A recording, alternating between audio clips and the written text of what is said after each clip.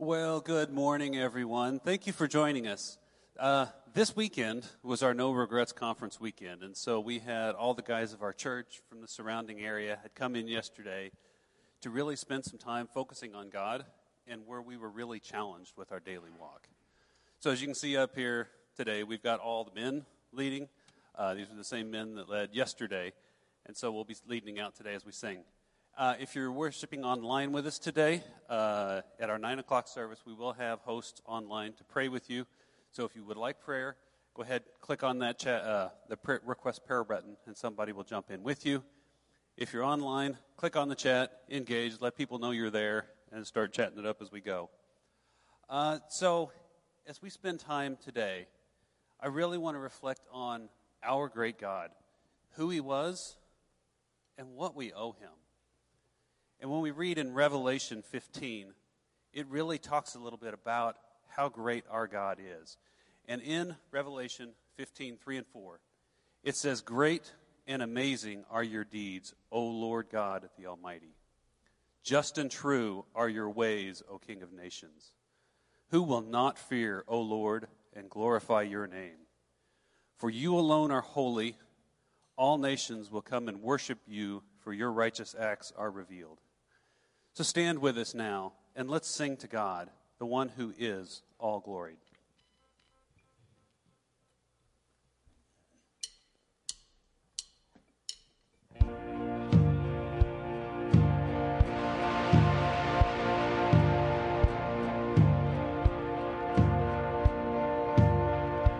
Let our praise be your welcome. Let our songs be a sign we are here for you. We are here for you. Let your breath come from heaven. Fill our hearts with your life. We are here for you. We are here for you.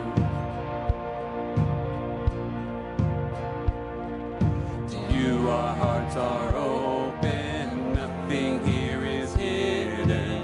You are our one desire. You alone are holy. Only you are worthy. God, let your fire fall down. Let our shout be your anthem, your renown. Fill the sky. We are here for you.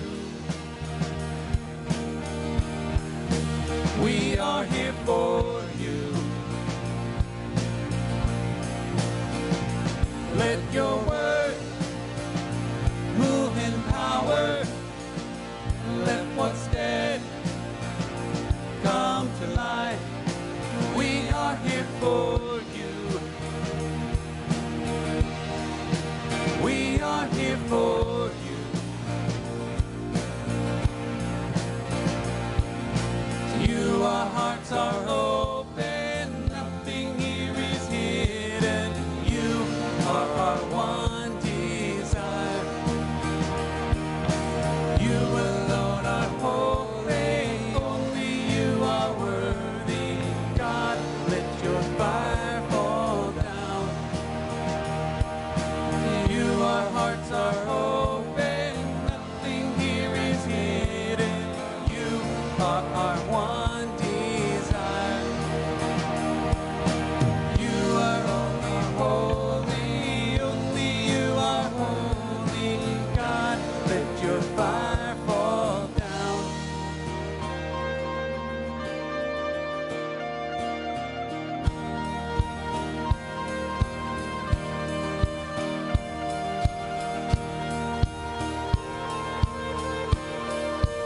Let's welcome God. Let's praise him today. We welcome you with praise. We welcome you with praise. Almighty God of love, be welcomed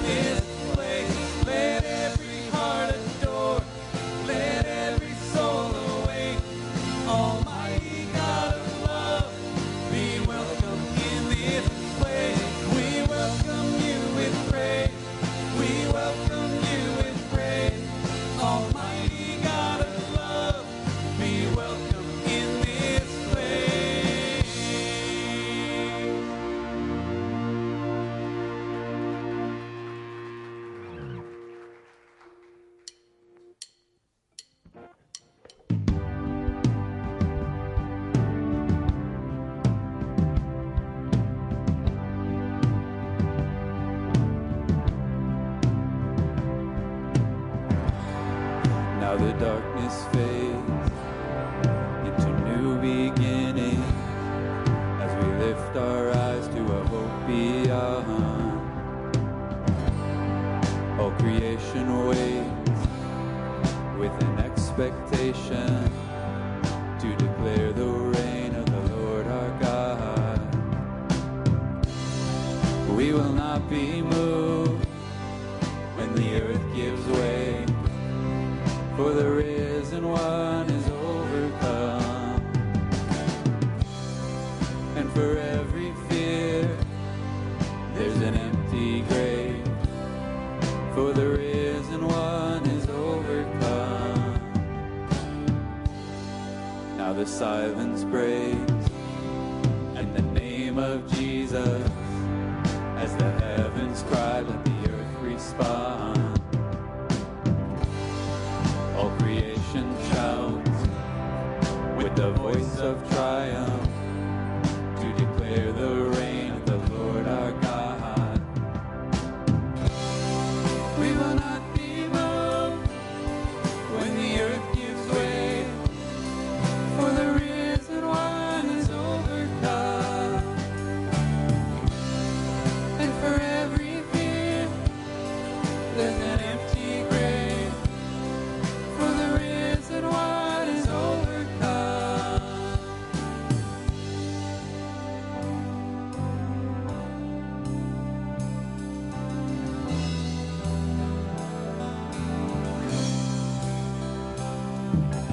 He shall reign forever, strongholds now surrender, for the Lord our God has overcome.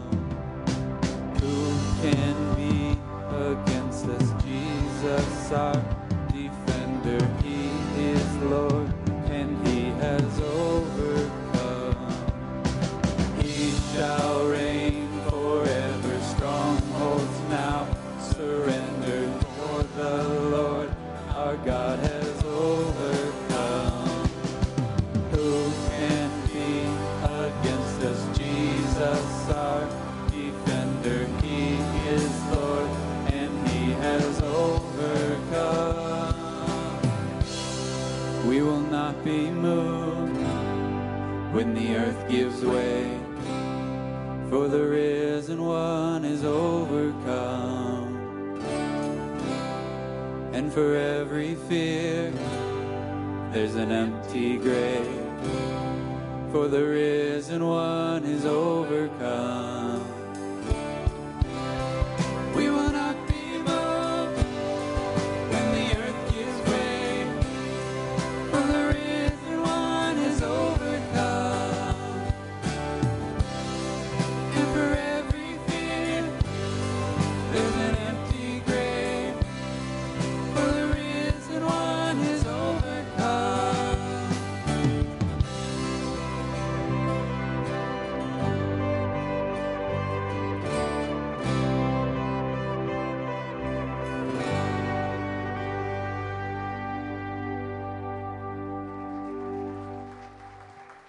Let's continue. We've got a new one that we sang yesterday, so sing along as you pick it up.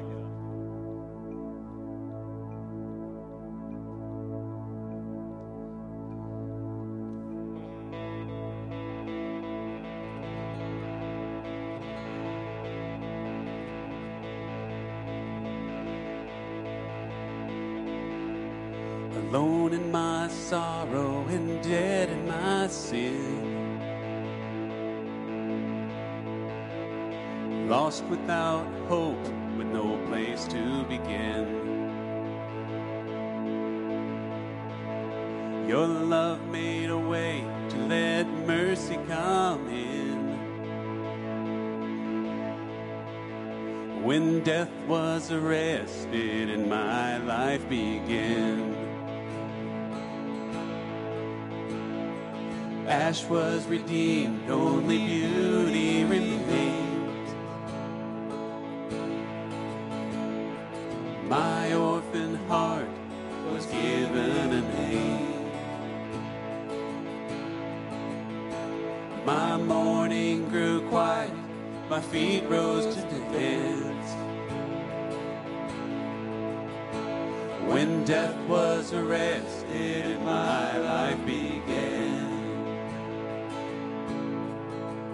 Oh, your grace so free washes over me. You have made me new. Now life begins with you. Released from my chains, I'm a prisoner no more. My shame was a ransom he faithfully bore.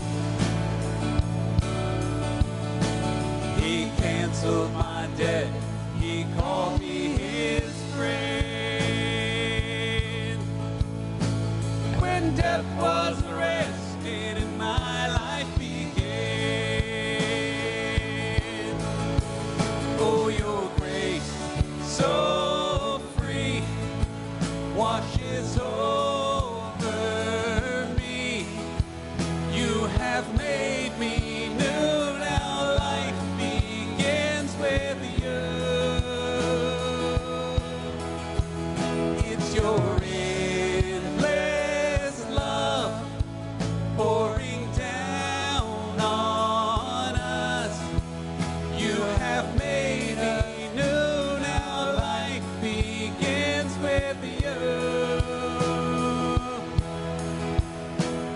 Our Savior displayed on a criminal's cross.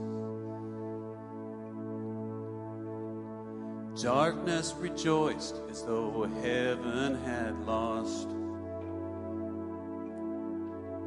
But then Jesus arose with our freedom in hand. That's when death was arrested and my life began. Oh, your grace so free washes over me.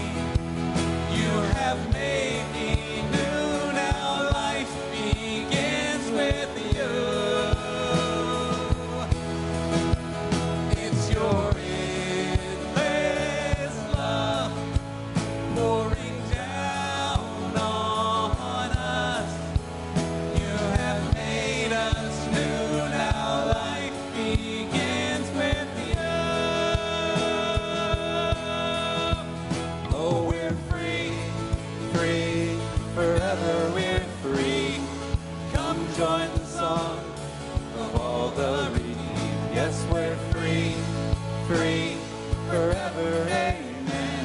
When death was arrested, my life began. We're free, free, forever we're free. Come join the song of all the redeemed. Yes, we're free, free, forever, amen. When death was arrested and my life began. When death was arrested and my life began.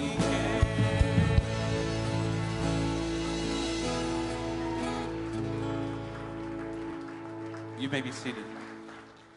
Amen. Well, you guys sounded absolutely great. God's grace is amazing, isn't it? I love the idea that sin has been arrested. You know, we're free because of who we are in Christ. And that is definitely something to celebrate as we come before the Lord this morning to celebrate communion together. I've got several friends of mine that are preparing themselves already for Easter. And so we got 60 days, April 9th, Easter's coming up. And as a part of their preparation, we've been talking about, you know, how do we prepare ourselves for that special holiday? It is a special holiday, and some of the conversations have been about, well, I'm giving up this, or I'm giving up that, or I'm taking a cold shower. So some of the guys, as they move towards Easter, are behaviorally trying to change some things that only God can change. You know, there are ways that in the end seem right to man, but ultimately the freedom that we have in Christ comes through understanding that God's grace is a gift. There's nothing that we can do to earn it. Ephesians 2:8-9. It's by grace that we've been saved through faith, not by works, so that no one can boast. And so as we come together to celebrate communion this morning, we're celebrating the freedom that we have in Christ. In Colossians chapter 2, the Apostle Paul writes this in verse 20. If with Christ you died to the elemental spirits of the world, why are you still alive in the world? Why are you submitting yourselves to regulations? Do not handle, do not taste, do not touch. He's referring to things that are all perish as they are used, according to human precepts and teachings. These have indeed an appearance of wisdom in promoting self-made religion, asceticism, or self-serving discipline, and severity to the body, but they are of no value stopping the indulgence of the flesh.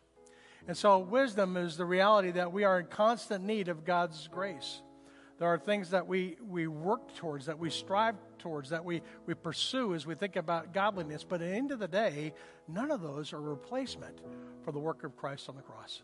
In the beginning of chapter 3, it says this, beginning in verse 1, if you have been raised with Christ, seek the things that are above, where Christ is. He's seated at the right hand of God. Set your mind on things above, not on things that are earth. For you have died, and your life is hidden with Christ in God.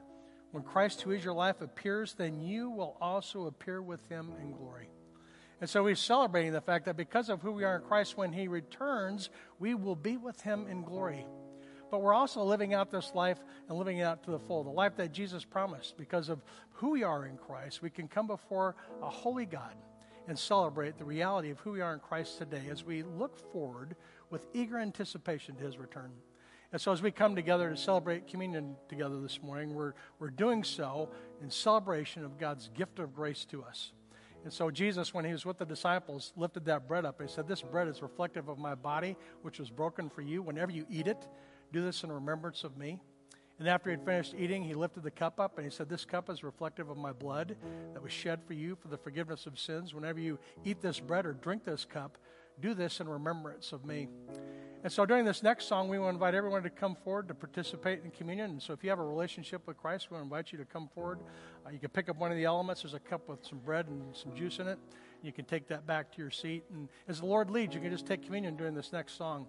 And then if you're unable to get up from your chair, if you just raise your hand, we have members of our communion team towards the back that will bring communion to you this morning. But as we move into this next song and this special time of celebrating communion together, let's do so with an attitude of understanding God's grace for us and the hope that that provides ultimately in this life and in the next as we eagerly anticipate his return. Father, we just thank you for this day you've given us today. God, we thank you for the gift of your Son, that we can celebrate your grace and all that that means for us in this life and in the next.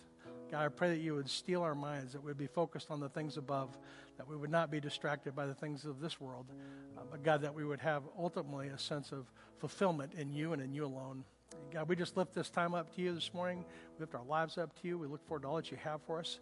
We pray all these things in Jesus' name. Amen. And so during this next way, just make your way up to the front to take communion.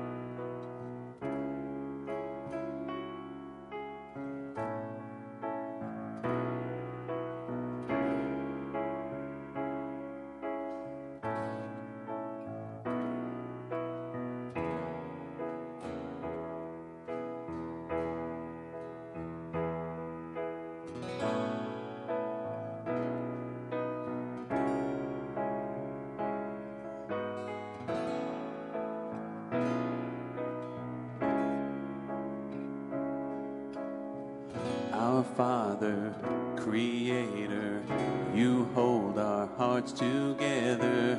There's no one higher than you.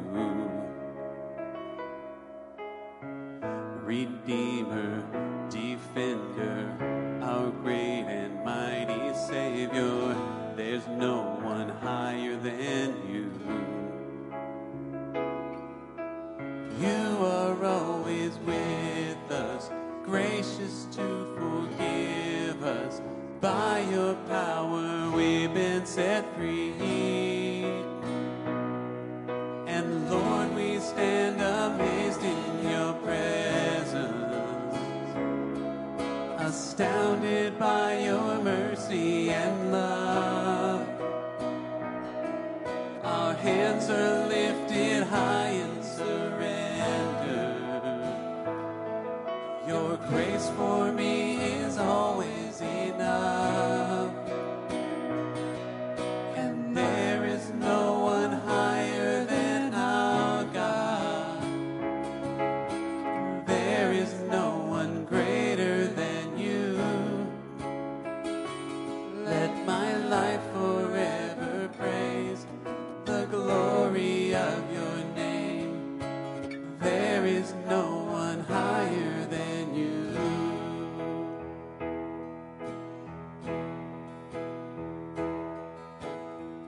Majestic in wonder, you reign in love forever.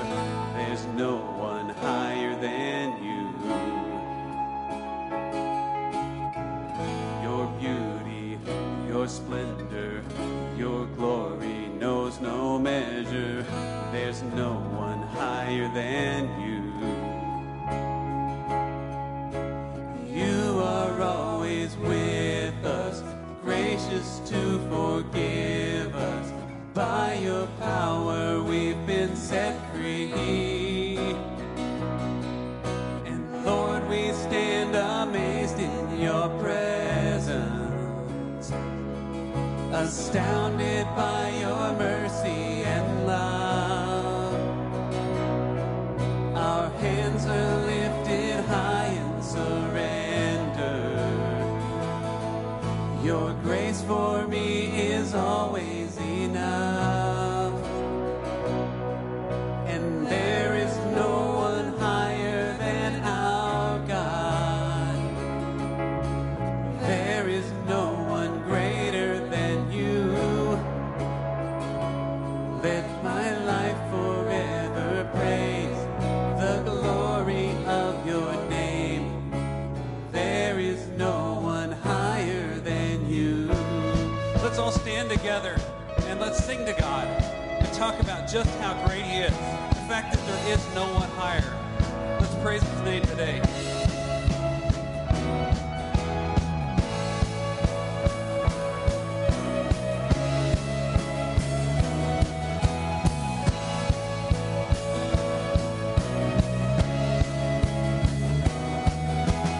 There is no one higher, no one greater, no one like our God. There is none more able, Christ our Savior, great and glorious. There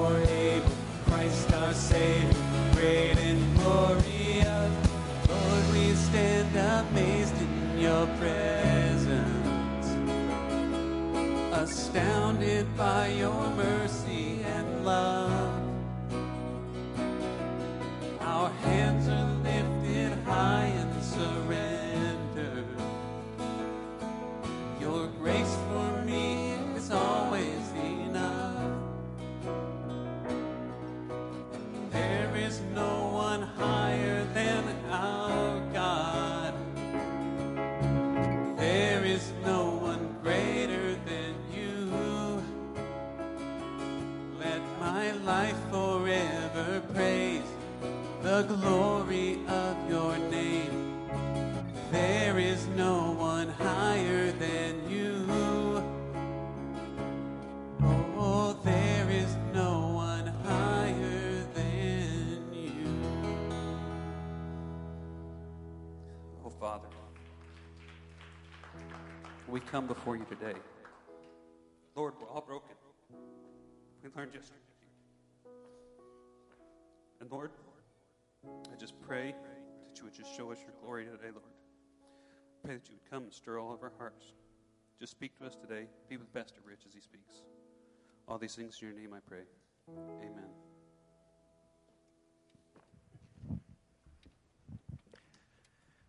Well, good morning, everybody. My name is Andy Suarez. I am one of your elders, and I'm really happy to see you guys this morning. Thank you for coming and worshiping with us. If you're with us online, thank you for being with us and worshiping with us. Music's got me going back there. I've been beating around to the beats in the back, so I'm all pumped up. I'm excited about being here and being with God today, and I just want to welcome you all. Let's start off with there's a connections card on the row that you're sitting in. There's a welcome slip there. If you want to share with us some information about you, this might be the first time you're visiting with us. This might be the 1,001st time that you're visiting with us. We still like to hear from you. We like to hear about your prayer requests. We like to see if you have any updated information. If you're with us online, there's a place for filling out that slip at the top of the screen. You can give us your information there and share any prayer requests that you might have with us so that we can be praying with you or be praising with you if you're celebrating something. We just had our annual meeting last week, so if you were with us, if you were partaking in that, thank you. This is really a celebration for us. We had several things that went through. Some of the highlights, though, we did affirm our elder board candidates. We did affirm our 2023 budget, which is cool. We paid off our parking lot loan. This is really cool. We got a parking lot loan, as you guys probably all know, during COVID, and it's already paid off. It's just God showed up there, so it was really cool. We got to celebrate that. It was a great time together. We got together, had some food, celebrated, and so it was really cool. One of the things that's part of that 2023 budget is we're in a conference with Converge churches, and one of the things it's Converge Mid-America, and one of the things that was in our budget was to be supporting other church plants that are out there. And so through that approval of that budget, one of the things we get to do, which is kind of cool, is we're helping out a church that's in Belvedere, starting up in Belvedere, Illinois, and one that's in Kentucky. And these are church plants that are going to be ministering to their neighborhoods, and we're really excited to be able to support them. We're sending checks out to them. You guys might know about Informed Choices. You've seen the baby bottles that are out there. We just thank you for supporting. That's one of the ministries that we've aligned with. They're very intentional about educating people on pregnancy and on what their options are and such. And so we've been really excited to be supporting them. You guys have been grabbing baby bottles. If you grabbed a baby bottle, please bring it back by next Sunday. We need those back. If you haven't and you still want to, I think there's still some out there. You can grab it on your way out of here today. They're looking for if you've got coins or cash or checks or whatever it is that you might be able to help out with that ministry. I know that they're more than welcome to be able to receive that from you. So thank you. Pastor Rich is going to be out in just a moment. Enjoy the service.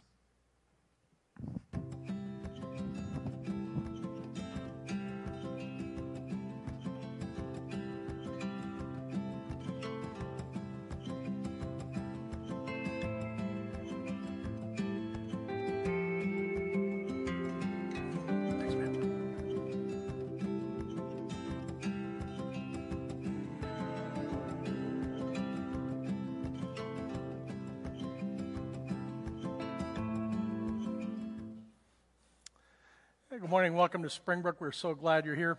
Have you ever been to a party and then you showed up and you were the only one dressed up? I looked at, hey, where's your T-shirts? I wore my T-shirt this morning. We had a fantastic time at No Regrets yesterday. Guys, just raise your hand if you were here, if you led.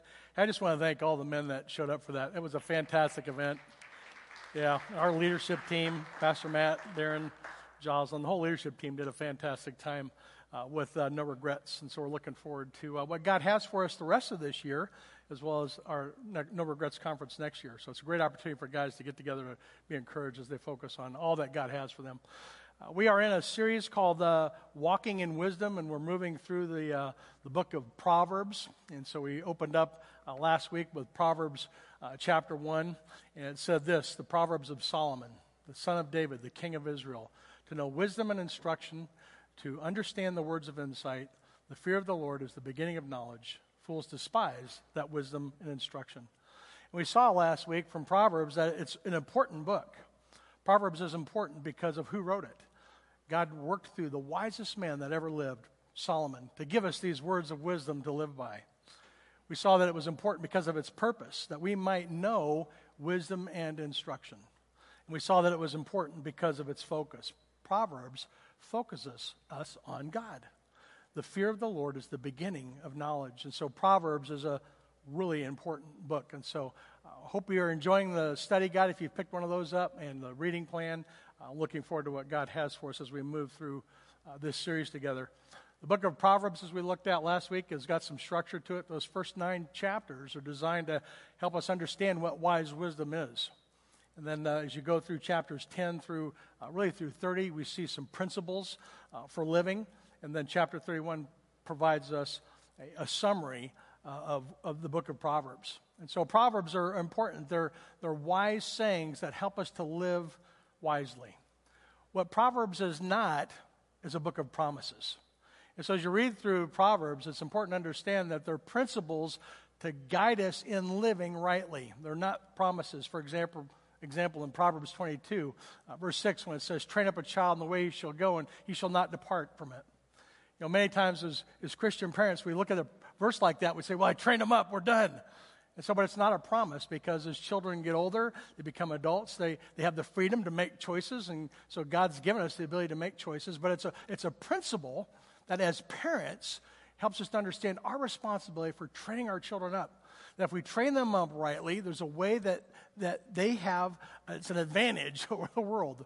And so it's not necessarily a promise, it's a principle that helps us with understand parenting and helping us to understand the importance of helping our kids understand who the Lord is. And so Proverbs has this structure, and so we're looking at the introduction, and then next week, as we move through the rest of this series, we're going to be looking at some principles that we can apply to our lives as we move through the book. And so we've got some resources available for you. So out in the lobby, we've got that Proverbs study guide. I know many of you have already picked that up. And so if you want to pick up a study guide that'll track with this series, we're going to be going through this series through March 12th. And so it's never too late to jump in. So if you're here and this is your first weekend here, welcome. It's never too late to jump in on Proverbs. On our website and on our app, we've got some resources available for you. We've got some study guides. We have some reading plans. We've got some bookmarks. We have a lot of resources that we want to help equip you as we move through this series so that you can get the most out of it. There's a lot in Proverbs. You know, we talked about the 31 chapters. It could be a 31-week series. We talked about the number of verses. It'd take you, if you meditated on each verse in Proverbs, one a day, it would take you almost 3 years to finish meditating on Proverbs. And so there's a lot of good content in Proverbs. And so we want to take a kind of a bird's eye view of some principles that we can apply to our lives. And so we've got some resources to kind of help you with that. And so if you're interested in reading along with us, and one of those reading plans, I'd encourage you to sign up for that as well. And real quick, I know Andy mentioned our church planting activity with seeing some churches planted in our area. I got a text last night from our partner at the Timothy Initiative, and he told me that just based on this last 12 months, that the Timothy Initiative has seen one new church plant every 17 minutes. Every 17 minutes. There's a new church plant. I know that's huge. That's huge. And so we're a part of what God's doing, not just in our community, but around the globe. And I just want to take a moment to thank you for your support of this ministry that enables us to host No Regrets, that enables us to support church planting, that enables us to help people in our community understand their need for a relationship with Christ. Through these church plants, as they reach their communities, they're serving widows and orphans. Statistically, one person commits their life to Christ every minute through these churches that are being planted. I pray that for our church. God, give us favor that we would see other people in our community come to their need for a relationship with Christ. We have 350,000 people in a circle around this church. Go 5 miles either direction, 10-mile radius. 350,000 people. And so it's my prayer that our ministry would be effective at helping those in our community understand in the same way their need for a relationship with Christ. Our No Regrets conference was absolutely fantastic, as I mentioned. And we have our Women's Aspire conference coming up soon. But yesterday we hosted this No Regrets conference. There were speakers and workshops that were designed to equip men to be disciple makers in their home, in our community, in our church, in our world. And so, men, I want to thank you again for those of you that have served. One of the speakers in the workshop that I attended was Mark Batterson. He wrote a book called Win the Day. And there was a quote that he shared in his workshop that really stuck out with me. He says this: to one degree or another, all of us are Pavlovian. We have been consciously and subconsciously conditioned our entire lives, and much of our behavior is dictated by those conditioned reflexes. And so as I was listening to him go on to talk, the one thing that stood out in my mind is that when you think about decisions and choices, and that's what the book of Proverbs is all about. It's about having wisdom with the choices that we make. This passage kind of, this verse gets kind of, it's not even a passage or verse, never mind, this quote kind of points us to the fact that there are some things in our lives that we've been conditioned in our responses as we respond to the things around us. And so some of the choices that we make are conditioned.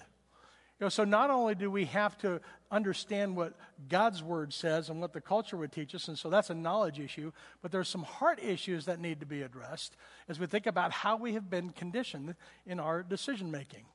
Wisdom has to oversee and help us to overcome those things that we've been conditioned to. And there are, when it comes to making choices, areas where we desperately need wisdom. Sometimes there's some bad habits that we need to just get over, right? We need to identify and we need to work on so that we can make those right decisions. That Pavlovian effect is it's conditioned responses to situations. We were in this workshop, and I walked out of the workshop, and I'm kind of thinking through this, and I walked into the lobby, and you know what I saw in the lobby on the ministry center counter? Donuts. I came into the workshop and said, okay, I'm gonna watch what I eat. There's going to be snacks. And so I'm standing out in the lobby, and I thought, okay, my conditioned response was, okay, I'm going to go check out these donuts. I need some wisdom in that. So it's an intellectual thing going on in my head. I really don't need the donuts, but those donuts look good. And so I'm trying to make a decision. But my conditioned response was, hey, I need to get over to the ministry center counter to look at these donuts. And so I'm standing there, and, I'm looking at the donuts. It had to be comical because I'm standing there looking at them, and it's all going through my brain. And so my good friend Todd walks up, and he goes, what are you doing? I said, well, I'm trying to decide whether I'm going to go get one of those donuts or not. And he goes, well, let's just go look at them. It's like, dude, if I take one step closer to that table, if I get any closer to those donuts, you know what I'm going to do, don't you? I said, I'm going to get one out. I'm going to pick one up. I said, let's just not go near the table. And he goes, oh, good idea. And so it was so encouraging because I had a friend of mine come alongside of me. Sometimes when we're making decisions, there's biblical wisdom that we need to be aware of, but sometimes we need good people around us. And that was a picture of the body of Christ. We need to encourage one another in our decision making. There's some intellectual decisions that we need to make about what's right and wrong, but we need each other. We need to encourage one another in our walk. Wisdom seeks out wise counsel. And so we're not going to look at that through Proverbs specifically, but it was really encouraging for me just to think about, what does it mean to overcome these bad habits in our lives? And that's one of the struggles that we all face. We all struggle with these feelings and these habits. And so we intellectually know what we should do, but we have to overcome our feelings and our habits to understand what God's best is for us. I had taken a picture of the guys that had come together, and I was really surprised. I think it was under 100. I think Pastor Matt said it was probably around 70, but I took a picture. It was so encouraging to see guys worshiping, and I went to Instagram to post a picture on our Springbrook page. And you know what popped up when I got to Instagram? I got this popped up. Jessica wants to be my friend. And so I thought, okay, well, I don't get on Facebook or Instagram all that often. Here I am. I overcame the donut problem. And so I'm looking at Jessica's wanting to follow, she started following me, and she's looking for serious relationships with an honest man. And so I got to tell you, guys, you got a behavioral issue. So we know what's right, don't we? We know what we should do. But there's times when these things work against us. And I don't know who Jessica is, but I would just encourage her, hey, if you're looking for a serious relationship, posting that picture and looking for that on Instagram is probably not the place you're going to find one. And so that's design. It's gonna pull us in. We get pulled in to making these decisions, and sometimes we know what we should do, but we struggle with making the decisions. We need to overcome. We need wisdom in our decision making. And here's the thing about wisdom. Wisdom, by itself, education is not going to produce wise people. And so wisdom does not come about as a result of an education. Education by itself does not produce wise people. We all know a lot of educated people that just make unwise decisions, don't we? Wise people are only found when righteousness has been prioritized with learning, when there's a desire to be more of what God has for us. We need God's word, and we need others in the church to produce, wisdom in our lives. Wisdom is something that we grow into. This is, I needed some guys around me to say, hey, man, do you guys get these? Yeah, I get these things. We're constantly bombarded by these decisions that we need to make. And we need to make godly decisions that are wise.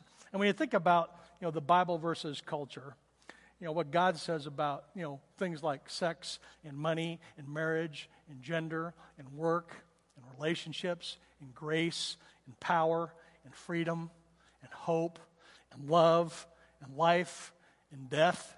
Pick a topic. If you go to the back of your Bible, many of your Bibles will have a whole list of glossary of words that you can look up to see what the Bible has to say about these things. Every single one of these things has a worldly perspective. And Proverbs calls those folly. There's folly. And it's described as a woman as well. And wisdom is lady wisdom. And so these are not gender terms that Proverbs is assigning to these words. They're really more reflective of the structure of that language. And so many guys, I had a 68 Chevelle, and I tell you, she ran so smooth. It was really fast. So we have a ship. And so we have things that we assign gender to in our English language that usually refers to masculine or feminine, but in Hebrew, those are classifications of literature language. They're resolved in poetry, and so in Proverbs it talks about folly. There's a woman of folly that describe things from a worldly perspective, and then there's the lady wisdom, a woman of wisdom that would point you to righteousness and godliness and making right decisions. And so when you think about things in our culture, there's clearly a difference of perspective between what the world teaches and what the Bible teaches. Has anybody discovered that besides me? It's messed up out there. The world is fallen and broken and sinful and in desperate need of Christ. And then experiencing more of what God has for us, the world would tell you something completely different than what we find in Scripture. And so when you look at Proverbs was trying to help us understand the difference between the folly of this world and the wisdom of God's Word. And this collective opinion of our culture and what the world says is folly. Wisdom is only found rooted in biblical instruction. Everything else is folly. In Proverbs chapter 1, we saw the contrast of the difference between folly and wisdom. Beginning of Proverbs in 10, it says, my son, if sinners entice you, do not consent. And so there's things that are fallen and broken in this world. There's enticement that comes from things of this world. And you know what's interesting is that you cannot be enticed by anything that you don't want. You can't be enticed by anything that you don't want. So look at this T-shirt. Don't you guys want this T-shirt? Who cares?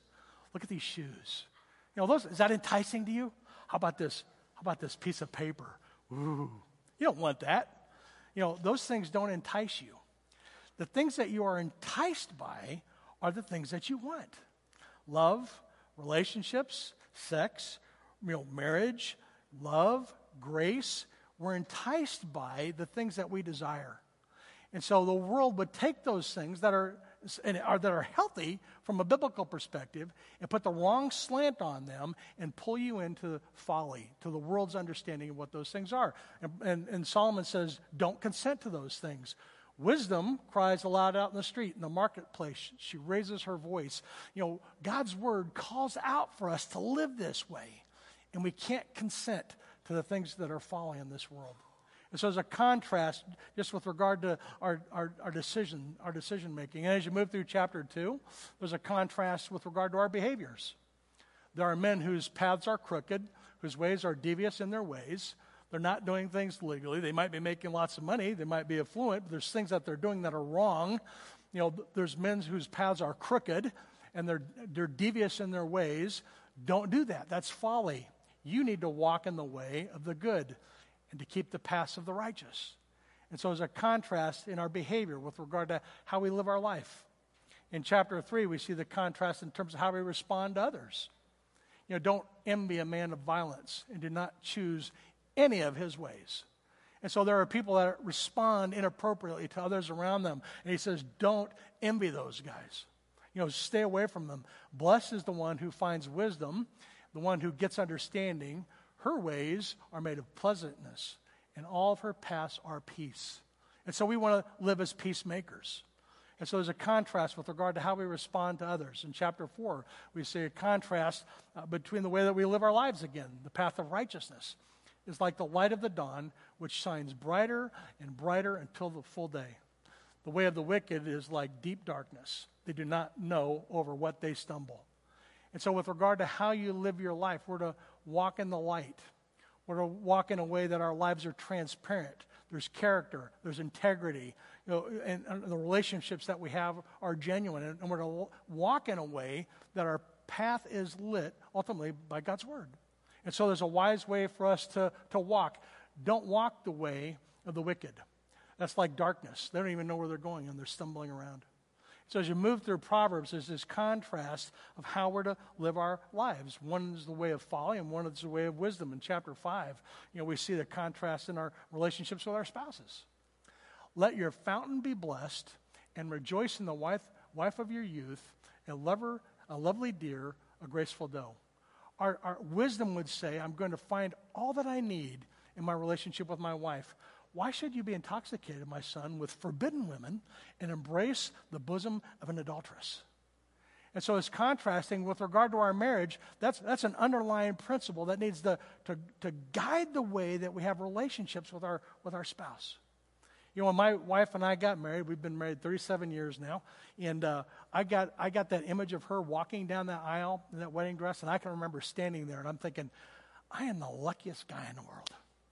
And she was walking down that aisle. She was the most beautiful bride, and that image is seared into my mind.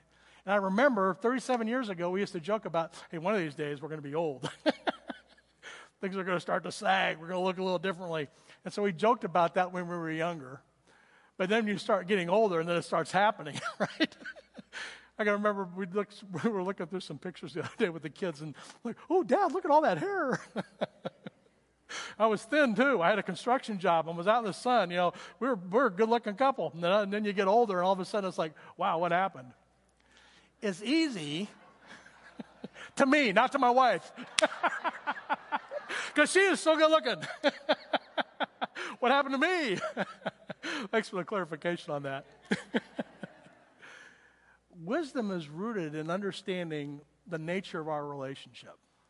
And guys, I tell you, I know so many men that I'm talking to, and they're going through life, and they think they want something different, and it's like, you are not going to find anything different on the other side.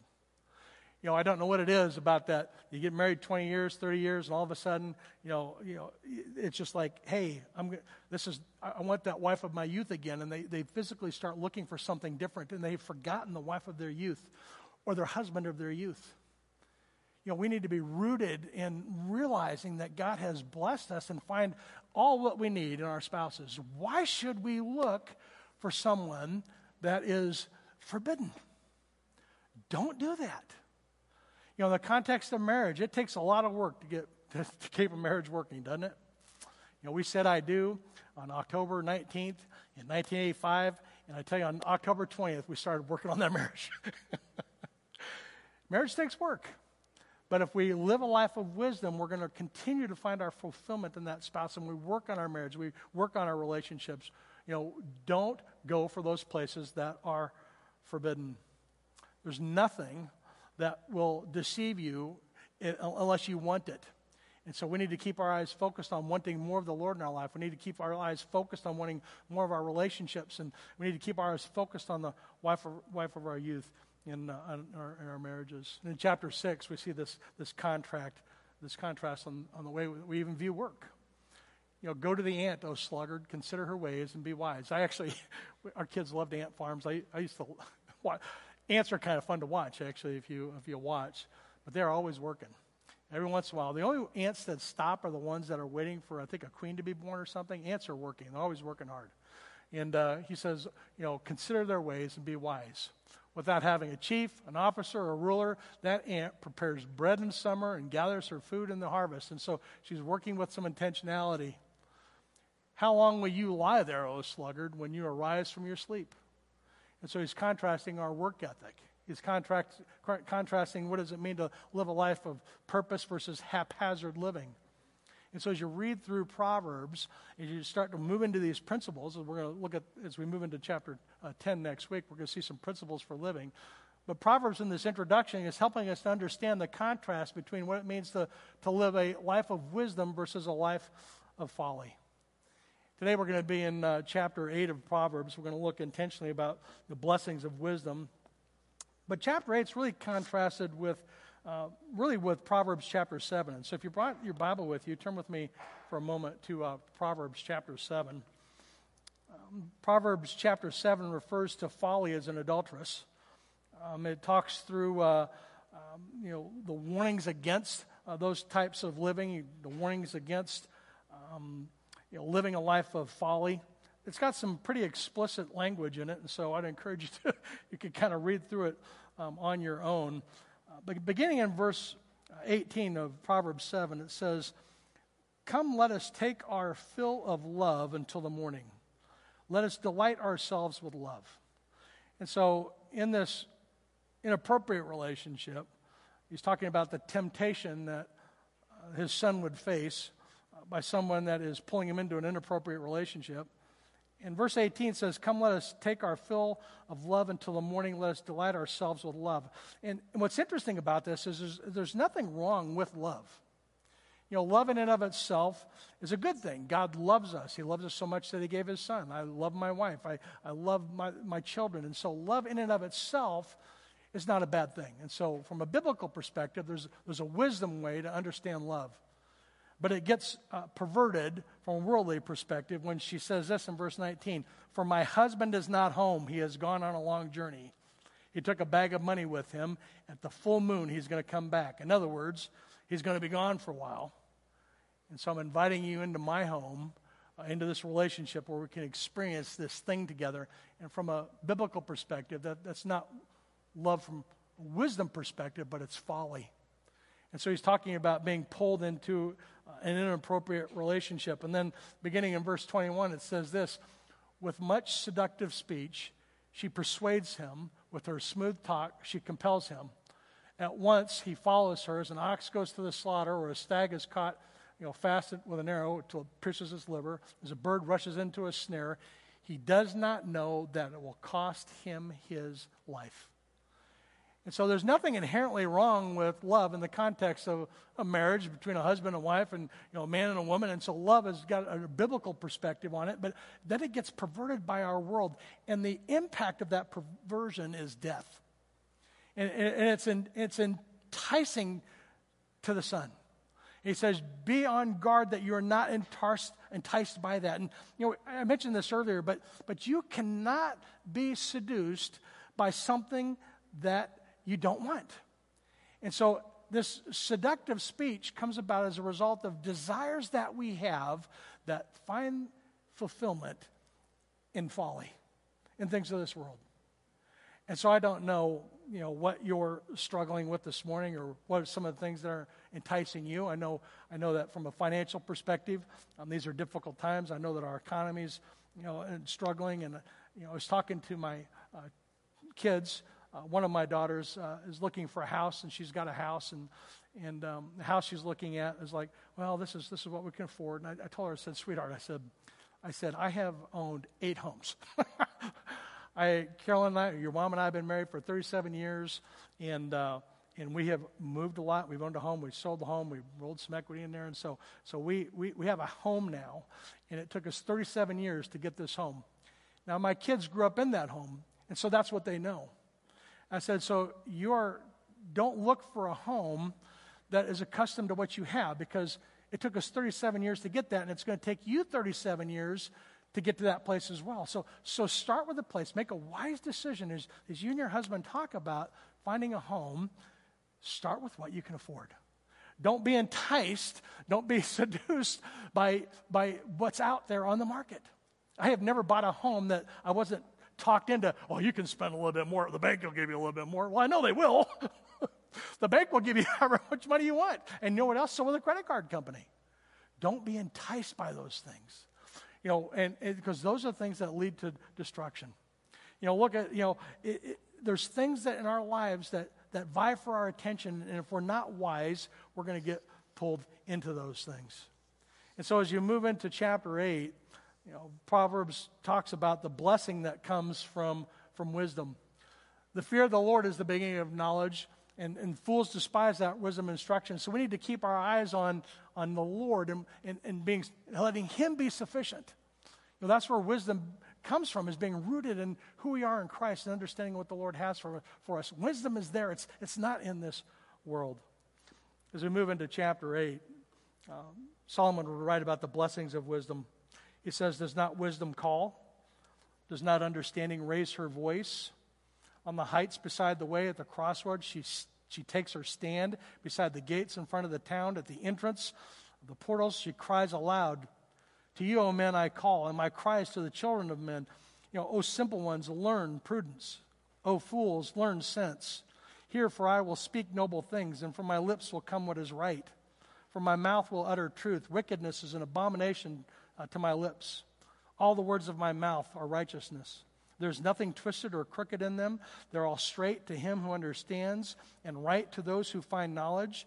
Take my instruction instead of silver, and knowledge rather than choice gold, for wisdom is better than jewels, and all that you may desire cannot compare with her. And so wisdom is elevated to the extent that there's nothing more important than living a life that fears the Lord and is living out wisdom. Those first 3 verses of Proverbs 8, does not wisdom call? Does not understanding raise her voice? And I get this picture of, there's so much good stuff in here. Get in it. Read it. This is awesome. And I get this picture of all the good things that come from reading Scripture. And I think about my morning and what happens during the day and the things that pull me away from this. And the Bible's constantly pulling me back to it. I think about all the things that I could do on Sunday morning, but I'm called to being a part of what God's doing in the local body of Christ. I think about what I could do with my Thursday night when small groups meeting, and the world pulls me over here, and I think, but I've got to make time for my small group. And I think about all the things that pull me away from what God would have us as we encourage each other to grow in the faith. Wisdom calls. It raises her voice. It takes a stand. You can't get around it. It's the heights beside the way at the crossroads. She's taking her stand beside the gates in front of the town. At the entrance of all the portals, she's crying aloud. You can't avoid it. But for some reason, we just bypass it. Wisdom says, I'm going to stop, and I'm going to make wise decisions, and I'm going to consult God's word. I'm going to talk to fellow believers, and I'm going to try to live a life that is focused on making God a priority, and I'm not going to be pulled into the folly of this world. That's one of the blessings of wisdom. She calls to us. God wants a relationship with us. He wants more for us than we're experiencing now. God wants more for you than you're experiencing now. And it's found rooted in His word. He would go on to say in verse 6 and 7, Hear, for I will speak noble things, and from my lips will come what is right. What comes from my lips is what is right. From my mouth will utter truth. Wickedness is an abomination to my lips. You can trust whatever's in here. I don't know how to explain it, but it's in here, so I'm going to do it. Many times we try to explain the decisions we make to somebody. It's like, I prayed about it. This is what God's word says about it. I've studied this passage. It is right. And sometimes we have to take a stand on what is right that is completely counter-cultural. And sometimes that comes at a cost, but it is right. And so sometimes we do what we need to do because we know it is right. God calls to us to make right decisions, and wisdom comes rooted in the reality of the fact that God's word is steadfast and true and unchanging, and it is right. And that's where wisdom comes from. As you move into verses 8 through 11, the words of my mouth are righteous. There's nothing twisted. There's nothing crooked in them. They are straight to him who understands, and they are right to who find knowledge. Take my instruction instead of silver, right? And knowledge rather than gold. For wisdom is better than jewels. And all that you may desire cannot compare to her. Nothing compares to the surpassing knowledge of knowing Jesus Christ as Lord. Nothing compares to the surpassing knowledge of what I can find in Scripture. This world offers me nothing better than what I find in here. And so I make this my priority. I focus on who I am in Christ. I focus on the reality of the Holy Spirit working in and through me. And I make sure that I'm rooted in God's Word. And that's where wisdom is found. And it's a difficult life to live. Just 5 minutes before I walked out to teach on Proverbs, I had a conversation with somebody, and we were talking about everybody seems to make it seem like it's so easy to do. I listen to people talk, and it just seems like, making decisions, when I hear you guys talk, it just seems like it's something that's really easy to do. How come I can't do that? We all struggle, and I had to share. So look, there are things that I still struggle with as well. I need every time I have to guard my eyes. I'm constantly having to guard my eyes. I constantly have to watch where my eyes are going. And guys, it's just what you have to do. And it doesn't go away. That's the funny part. You think, okay, I got it under control. And the second you put your arms down, boom, you get hit with something else. Living out the Christian life takes discipline. The longer you do it, the easier it gets. It's that Pavlovian response. So our behaviors start to change. Things get easier. The more you do what's right, the easier it becomes. But there's always those things that are going to tempt us, which is why we need each other, which is why we need to come together and encourage one another, why we need to study the Scripture together. This is so important what we're doing. And then a part of this is helping others to do the same. So we exist to reach our community for Christ. We want to help others to know about Jesus. And then we want to help build passionate followers of Christ. They're living their faith out and helping others to come along on this journey.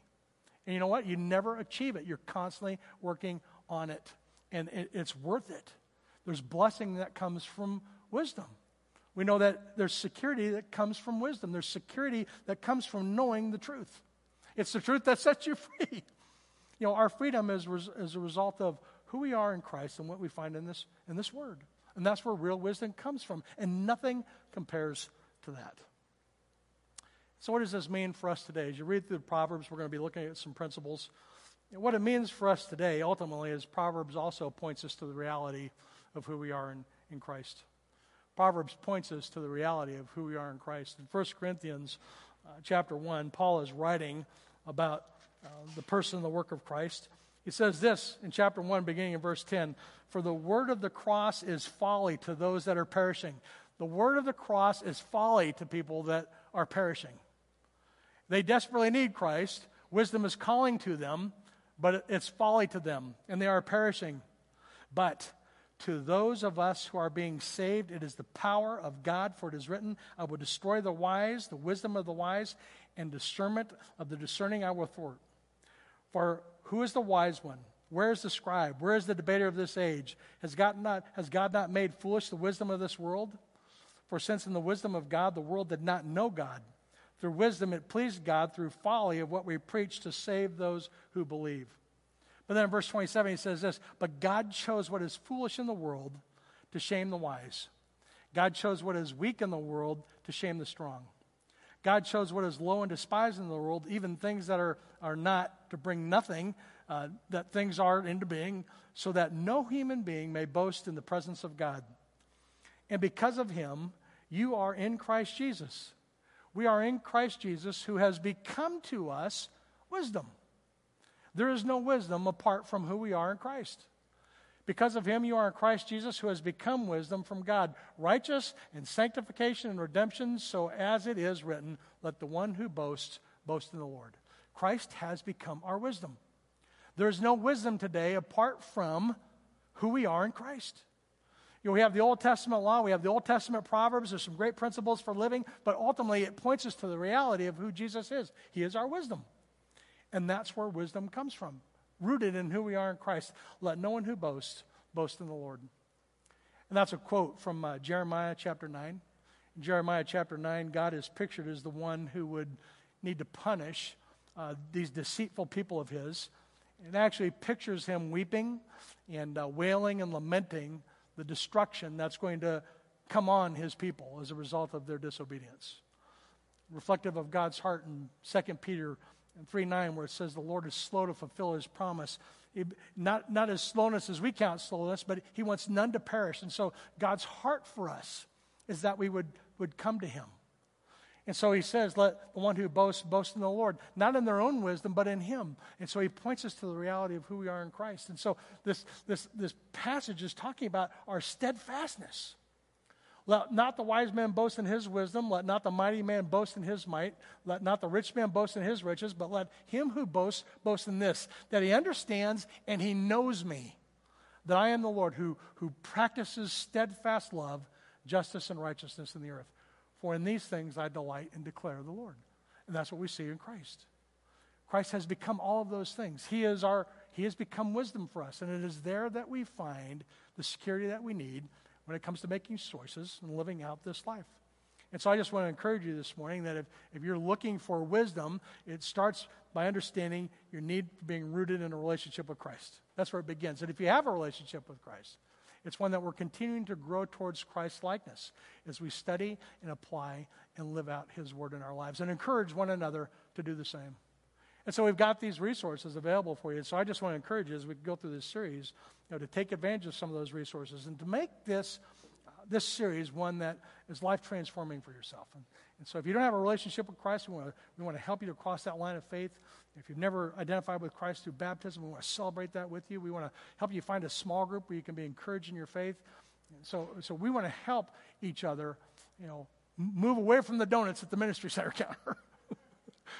We want to help each other grow in our faith and become the people that God has for us.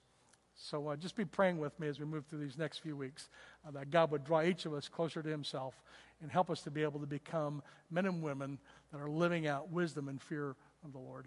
Would you pray with me?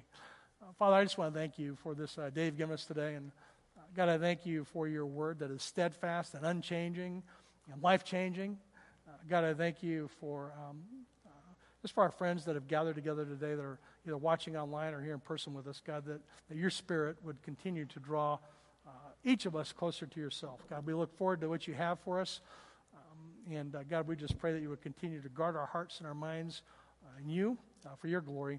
And we pray all these things in Jesus' name. Amen. Today we celebrated communion, where we celebrate Christ's death. But we can't leave it there. We've got to take him out of the tomb because he is our God. We spoke yesterday at the conference about how in Acts 2, where Jesus had rose back from the dead, and they're all standing there on the mountain, and he takes off into the sky. And these guys are standing there, and two angels come down and like, dudes, what are you guys doing? Why are you standing here gazing? This Jesus who went away will return the same way again. So let's stand and sing one more time about our Jesus and the fact that we are waiting for him to come because he is still alive.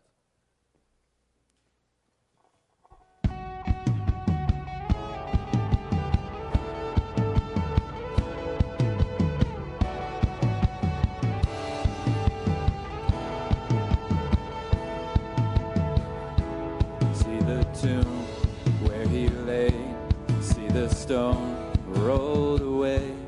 He is risen, he is risen, he's alive. See his hands, see his feet, touch his scars and believe. He is risen, he is risen, he's alive.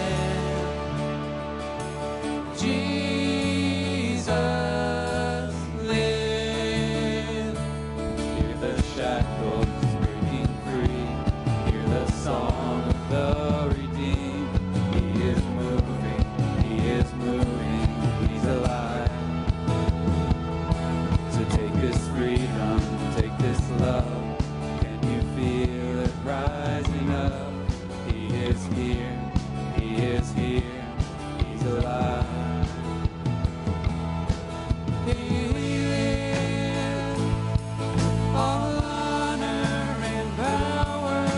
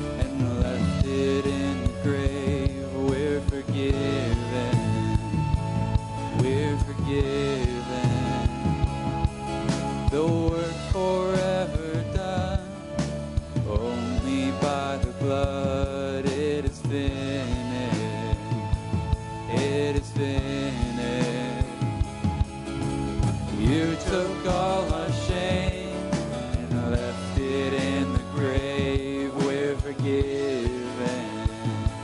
We're forgiven. No work forever done, and only by the blood. It is finished. It is finished. He lives. All honor and power are His. All glory forever.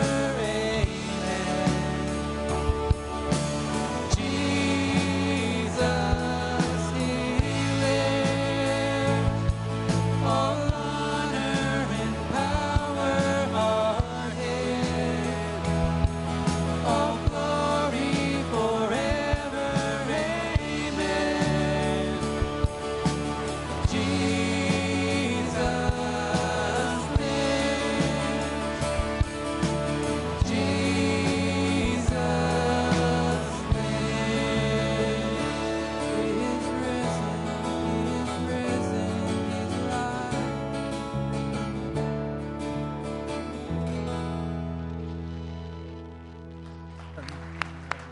Amen. You guys sounded great. And now, may the grace and peace of our Lord Jesus Christ, may the love of our Father and the fellowship of the Holy Spirit be with you as you go throughout your day. Thanks for being with us today. Be blessed.